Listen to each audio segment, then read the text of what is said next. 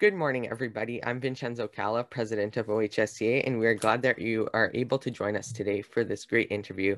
Today, we are honored to have the MP for Portage-Lisgar and the Deputy Leader of the Conservative Party of Canada joining us, the Honourable Candice Bergen.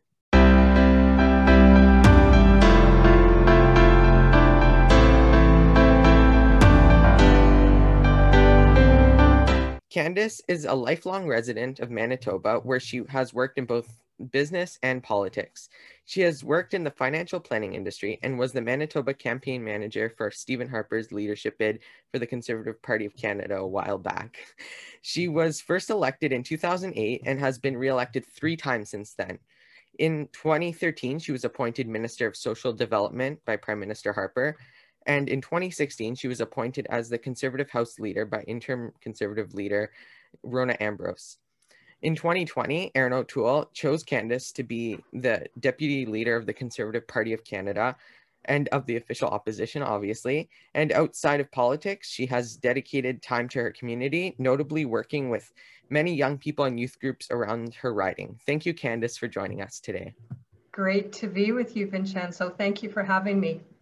And like I said, we are glad to have you today, and all the members, thank you for joining us today. And we always like to start off with a question and answer period where we ask 4 questions asked by our high school members from across Ontario and across Canada. So question 1 comes from Jack in Milton, and he asks, Deputy Leader is an important role in opposition, but obviously being in opposition, the ultimate goal is to become government. So what do you think the key is to the CPC winning an election? Well, I think that's a great question and something that I know we're talking about a lot as a caucus and with our leader, Erin O'Toole. I think this next election will definitely be an election about the finances and the economy of our country. Who is best positioned to manage the economy, especially coming out of COVID. So when you look at all the money that has been spent by the Liberal government, and certainly, you know, when COVID hit, people needed help. But they've racked up such deficit that I think a lot of Canadians coming out of COVID are going to be saying, who can reattract investment, who can create jobs, who can get the economy back on track, and at a certain point have a plan to balance the budget in a reasonable way. So I think for Conservatives, we have to show Canadians that we continue to be the party that is most responsible with taxpayers' dollars. And I think another big issue will definitely be corruption. Canadians are really tired of the corruption, of the Liberals rewarding their friends, covering things up. So we're going to be presenting a 5-point plan that will secure Canada's future. It will secure Canada's jobs. It will secure our economy. It will secure mental health, which is something that's really important right now, and secure accountability. So it's just presenting that plan to Canadians, communicating with them, and giving them a reason to see that we are a responsible government in waiting. Exactly. And we've talked with so many of our guests that we've had on the show, many of your colleagues, a lot of candidates that hope to join you in the House of Commons. And I've discussed with many of them how this is a new step in the Conservative journey in Canada. I mean, Erin O'Toole is a different leader, as every single leader brings something different to the party, and he has a strong plan that he has talked about in the past little while since he was elected leader back in last summer. And I think that our party, with the leader, obviously a strong leader, and strong MPs like yourself and like so many others that joined us, can show the country that you are ready to lead once more. And you mentioned also the ongoing failures of this government, and it's just unbelievable that we can't even get vaccines in our country without something happening, without something going wrong. That just shows that there's been a couple of times that Trudeau has screwed up massively in the pandemic, including the WE scandal and vaccines and so many more. So it really is unbelievable. Yeah, you're right, Vincenzo. And the fact that Trudeau's first go-to to get vaccines for Canadians was the communist China regime, a regime that we have 2 of our Canadian citizens hostage, have just shown that they can't be trusted. And he went to them, and obviously that didn't work. And that made us really far back in terms of getting vaccines. You know, you look at places like the US, they're opening up, you know, their stadiums are full, their restaurants are full, businesses are open. And here in Canada, we're being warned there could be a fourth wave, and it's because we're not getting vaccines on time. So you're right, Trudeau has really messed up a lot of things, and the fact is he doesn't have a strong cabinet, he doesn't have a strong team around him, and we've seen the evidence of that with a lot of failures, and Canadians pay the price for that ultimately. It really is a concern, and it's something that Canadians need to remember when we go back to the polls. Well, when the adults in Canada go back to the polls, and it's really is something that, like you said, is concerning and something that needs to be fixed soon. And hopefully people decide to elect, like we said with Peter Kent a while back, and back to 2011, a strong, stable conservative government once more. Yes, yes. So question 2 comes from Mackenzie in Burlington, and it's kind of a big question, but we can get through it with a couple of points. So Mackenzie asks, do you believe that the first past the post voting system in Canada could be inefficient or unfair at sometimes? And if so, what system do you think would work better if you believe that it may not be the best system right now? Well, that's another good question, and I think probably something that a lot of students are talking about, maybe even in school you're talking about it. You know, I know Trudeau promised he was elected in 2015, and he said it would be the last first past the post election. And then he had to backtrack on that, because the fact is what he really wanted was a type of system that would benefit him. So if it was preferential ballots, that would help Liberals more than anybody, and he backtracked on that very quickly. I happen to believe first past the post, although not perfect, is the best system, especially for a country like Canada. I see examples in Europe, Israel, for example, where they are in continual election cycles because coalitions aren't able to last, and every time there's a difference in direction, there's a splinter and another election is called. So I happen to think it is the best system, and as I said, not perfect, still the best. So my vote has always been to keep first past the post, and you know, make sure that as many people are engaged as possible, that young people especially are encouraged to vote and are, I guess, made aware of how important it is, and how in some countries, and I've said this to a group of students, I was visiting grade 4 students actually a few weeks ago, that in some countries when they're allowed to vote, like Afghanistan, for example, their lives were at risk because they went to vote. And yet 90% of them, it was either in Iraq or Afghanistan, I can't remember which the example was.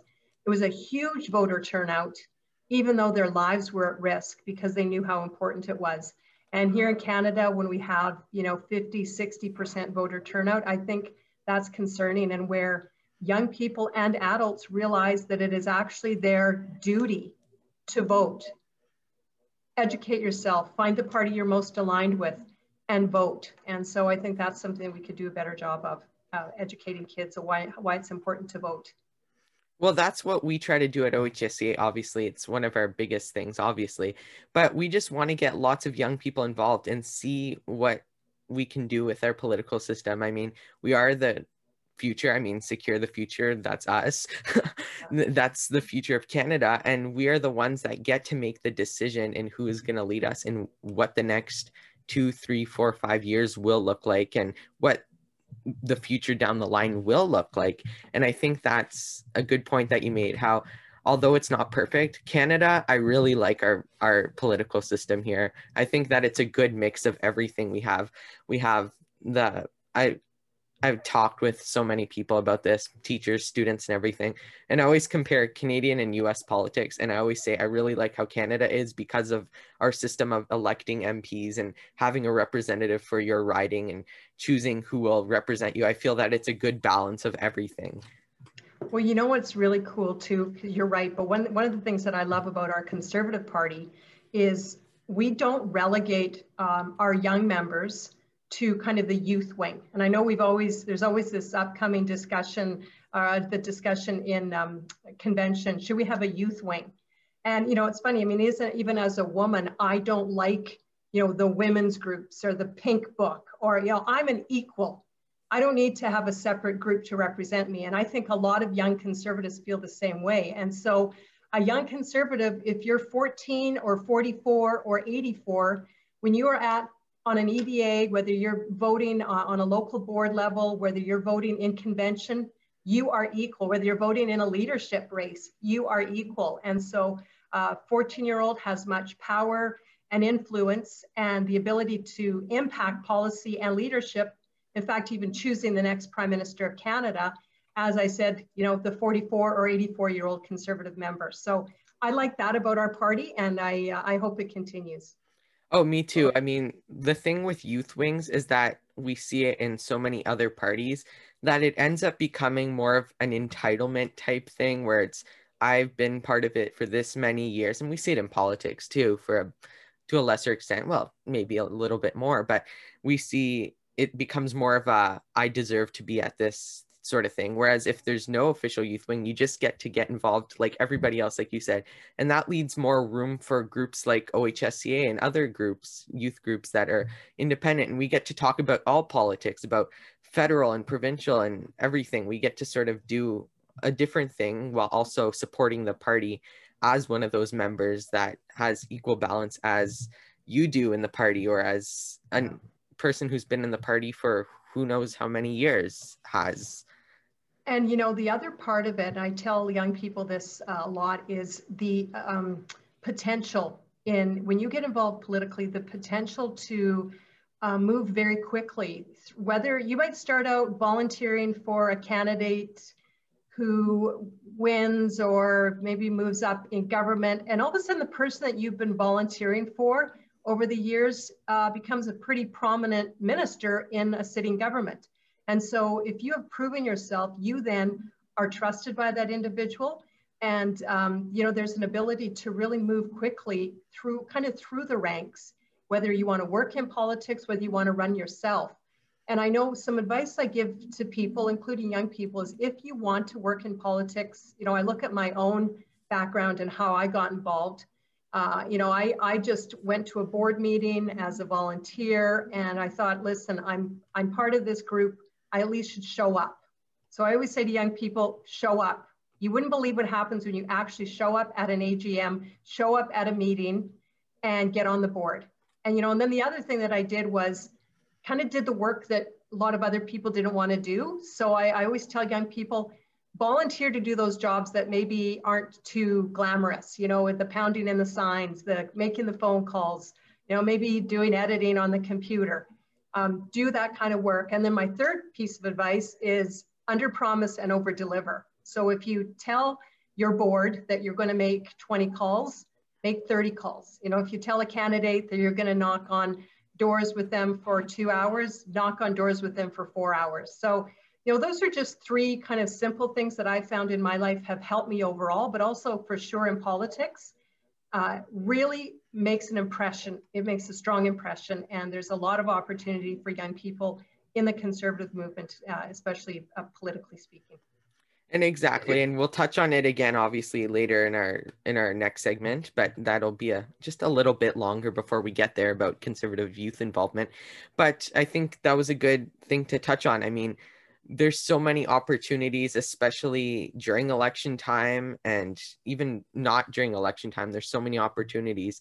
And like you said, they may not be the most glamorous of jobs, but sometimes they may be the best experiences you have. I mean, last week we talked with Lisa Thompson, who's a Ontario minister, Ontario provincial minister, and she was telling us this great story about how, about when she was young and she was getting involved in politics and going to pound in signs, and there was this thing where she fell into a ditch because like she had to use the boards but stepped off too far. And that's some of the experiences that you'll remember, and that'll create a sort of a base in your involvement. Exactly. Some of the best friends I've made excuse me, have been through politics, and people I would never have met or even become friends with, I met through campaigning and helping candidates. And it's been a very, very rewarding experience, even apart from obviously being a member of parliament and deputy leader and how I've been able to grow in this role. But I never entered politics thinking I would be a member of parliament. I just got involved because I couldn't stand what I was seeing the Liberals doing. It was under Paul Martin. And I just knew if I don't do something, how can I complain about it? And it's been amazing and rewarding. And, you know, convention, when we have convention again, and you can go to convention, vote on policy with other conservatives, it is just an amazing, amazing experience. Well, the next convention is going to be in a couple years, Quebec City 2023. So hopefully we can get there in person by then. I would hope that we can gather in person and talk with everybody, talk with members from BC or Ontario or Newfoundland, just talk with everybody. So the third question comes from Evan, who's actually in Ottawa, and he asks, what do you think that the Conservative Party can do to improve their communications and social media presence? And we know that you're on social media a lot. I mean, that video of you talking about China in the House of Commons went viral recently, and I loved that clip. I mean, we see a lot of social media. We're on social media all the time. And what do you think that the party can do to get more people engaged from social media standpoint?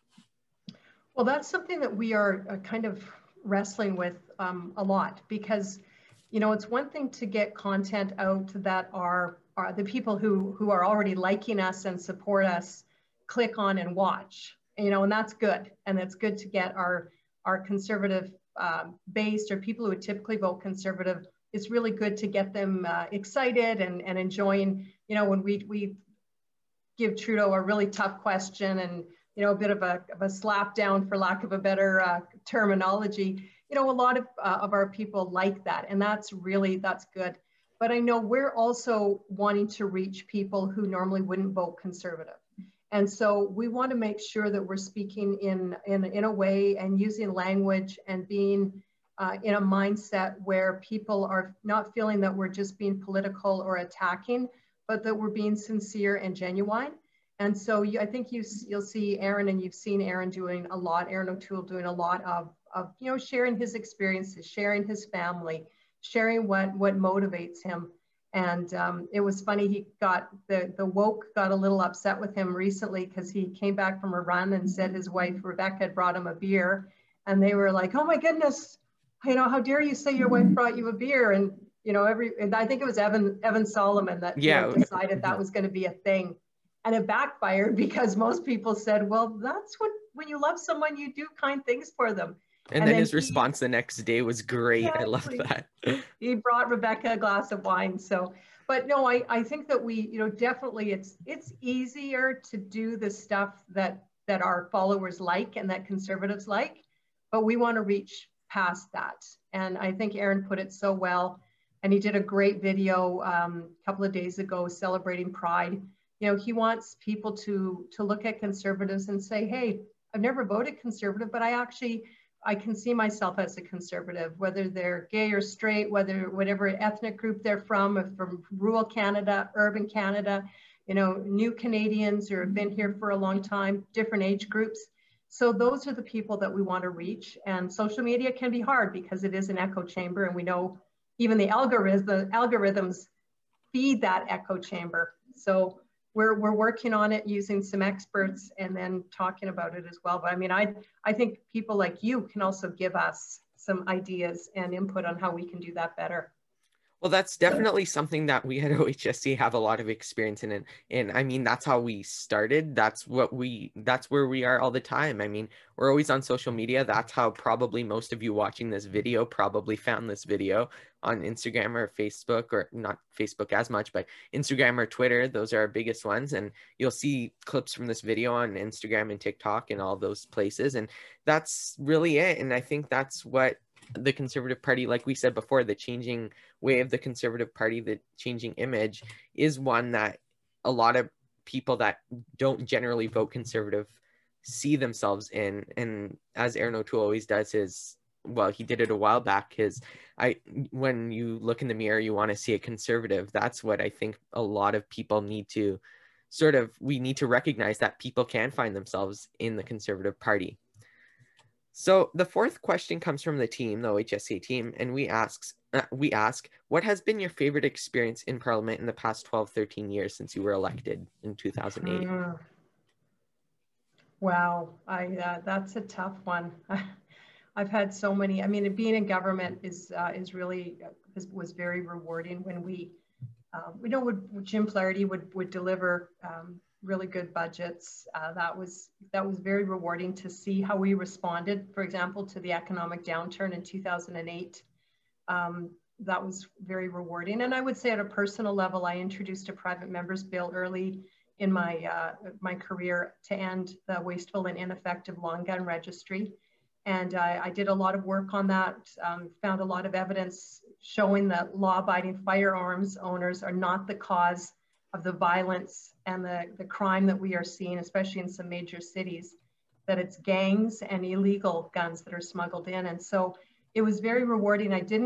My private members bill didn't pass, but it did a couple of things. It exposed some Liberal and NDP MPs that were disingenuous and weren't honest with their constituents. And we were then able to use that and win some of those seats. So that was very rewarding. And then we won majority in 2011, and in 2012, the government took my bill and we ended the long gun registry. So that was very rewarding. I'll tell you though, like it is, even in opposition, it's been hard, but we've had some successes. Not having Parliament sit normally has been very difficult. COVID makes it difficult. And it's really irritating, to be honest. There are many days, most days, in fact, there's not one Liberal sitting in the House of Commons. And they're using COVID as an excuse to not do their job. And, you know, they're doing it virtually, but they know good and well that virtually the opposition can't use the tools that we usually have. And I feel like if these Liberal MPs can step out of their house to go to their office or go to the grocery store or pretty well do anything, they should be coming to the House of Commons and do their job as an elected MP. So I'm frustrated they're not there, and it does make what we're doing in Parliament a little harder to achieve. But we're not giving up, and we're still having some of those moments like the one you referred to, where I was able to ask Trudeau about the lab in Winnipeg and his cooperation with the Communist China regime military when it comes to our research. Exactly. And I do find it concerning sometimes that like you said, that the Prime Minister doesn't show up to the House of Commons for a long period of time. And it is concerning considering he is the leader of the country. I mean, he was the elected person to be the Prime Minister, to lead our country, one of the G7 nations. And last year he was quarantining for like a long time. I mean, quarantine obviously is a valid issue, but not for months at a time. And he was in his cottage for a long time last year. And it really is concerning. And obviously with COVID, like you mentioned, we can't really do everything that we used to do. And you as an elected official can't do everything you used to be able to, but there are limits to what you can push, and the government pushes those limits way too far sometimes. And we see, as deputy leader as well, you get to have a lot of experiences. You have those memories of Conservative MPs that have been in the past, and the late Jim Flaherty you mentioned, he was definitely a great minister in the government, and obviously in the Conservative team everyone misses him at times, and well, not at times, but always misses him. And there's always so many people that keep the Conservative name going, so that people like Jim Flaherty, who have a legacy in the Conservative Party, that legacy can live on with other Conservative MPs who fight in the House of Commons for what really is right. So our next segment is the last segment, called Advice for the Next Generation, and we speak of young Conservatives and how they can get more involved. And I know we touched on it before, and also from your standpoint, you talk with a lot of schools. Like you said, you're in a lot of community youth groups, and as deputy leader, what do you think that young high school Conservatives can do in order to get more politically active? And what is one piece of advice you would give them? We ask this question to everybody. Okay, well, you're right. I did kind of already answer that, but I'm gonna repeat it because I do believe it's good advice and it works. So first and foremost, if I'm speaking to Conservative young people, make sure you have your membership to the party and that you keep it current, and then go and join your local EDA and get on the board. So that's what I call show up. That's the first advice. If you want to have an impact and be involved, show up. Sitting at home talking about it isn't the same as actually, again, this is all after COVID restrictions are lifted, and maybe showing up means showing up virtually, but my first piece of advice is show up, get on the board. Second piece of advice is be the first to put your hand up to do the job that others might be hesitant to do, because it might not be the most glamorous, it might not look like the most fun, you might not have a title, you might just be doing the job. Be the first to offer to do that job. And then thirdly, when you do that job, under promise and over deliver. Don't talk about how great you are, just show how great you are, and you will impress people and people will remember you. And I can tell you, in politics, people talk about, geez, there's this young kid who's working, I met him, volunteering on this campaign in Winnipeg, and the guy that, she's a real go-getter, and she door knocked with us. Boy, remember her if we ever need somebody to do this job or that job. Those kinds of reputations really make a big difference. And as I said before you even know it, the person you might be door knocking for could end up being a minister in a Conservative government. And you have already built that relationship and had that contact. And then of course, there's the parts on policy. If you like policy, get on the policy committee, start talking with others. And this is where you're going to meet friends and become friends with people who are maybe a lot older than you, but you're going to be their equal, and you're going to be able to talk about policy, plan to come to the policy convention. Those are all really good things as well that you can do to get involved. But yeah, those are my 3 pieces of advice. Show up, do the job nobody else wants to do, under promise and over deliver. Well, that is some great advice, and we hear so much advice from so many people that we've interviewed. You're our 19th interview so far, and we've heard advice from every single person before us, and that is some great advice. Young people that are watching this, you heard it right from the deputy conservative leader, some great advice, and follow that advice, especially when things start to ramp up in campaigns and such. And that is it. We thank you, Candice, for joining us today. We really appreciate you having you with us today, and we hope you have great experiences going forward. And we thank you for sharing your thoughts with us. And that is it. We hope you enjoyed today's interview. You can look for more interviews coming soon. Make sure to follow our Twitter, Instagram, Facebook, and TikTok accounts at Ontario HSCons for info about our next interview and so much more content. Make sure to look at our website, ontariohsconservatives.org, for everything that you need to know about us. Make sure to like this video, subscribe to our channel, and click the notification bell so you never miss a video. And we thank you all for coming today. Hope to see you soon.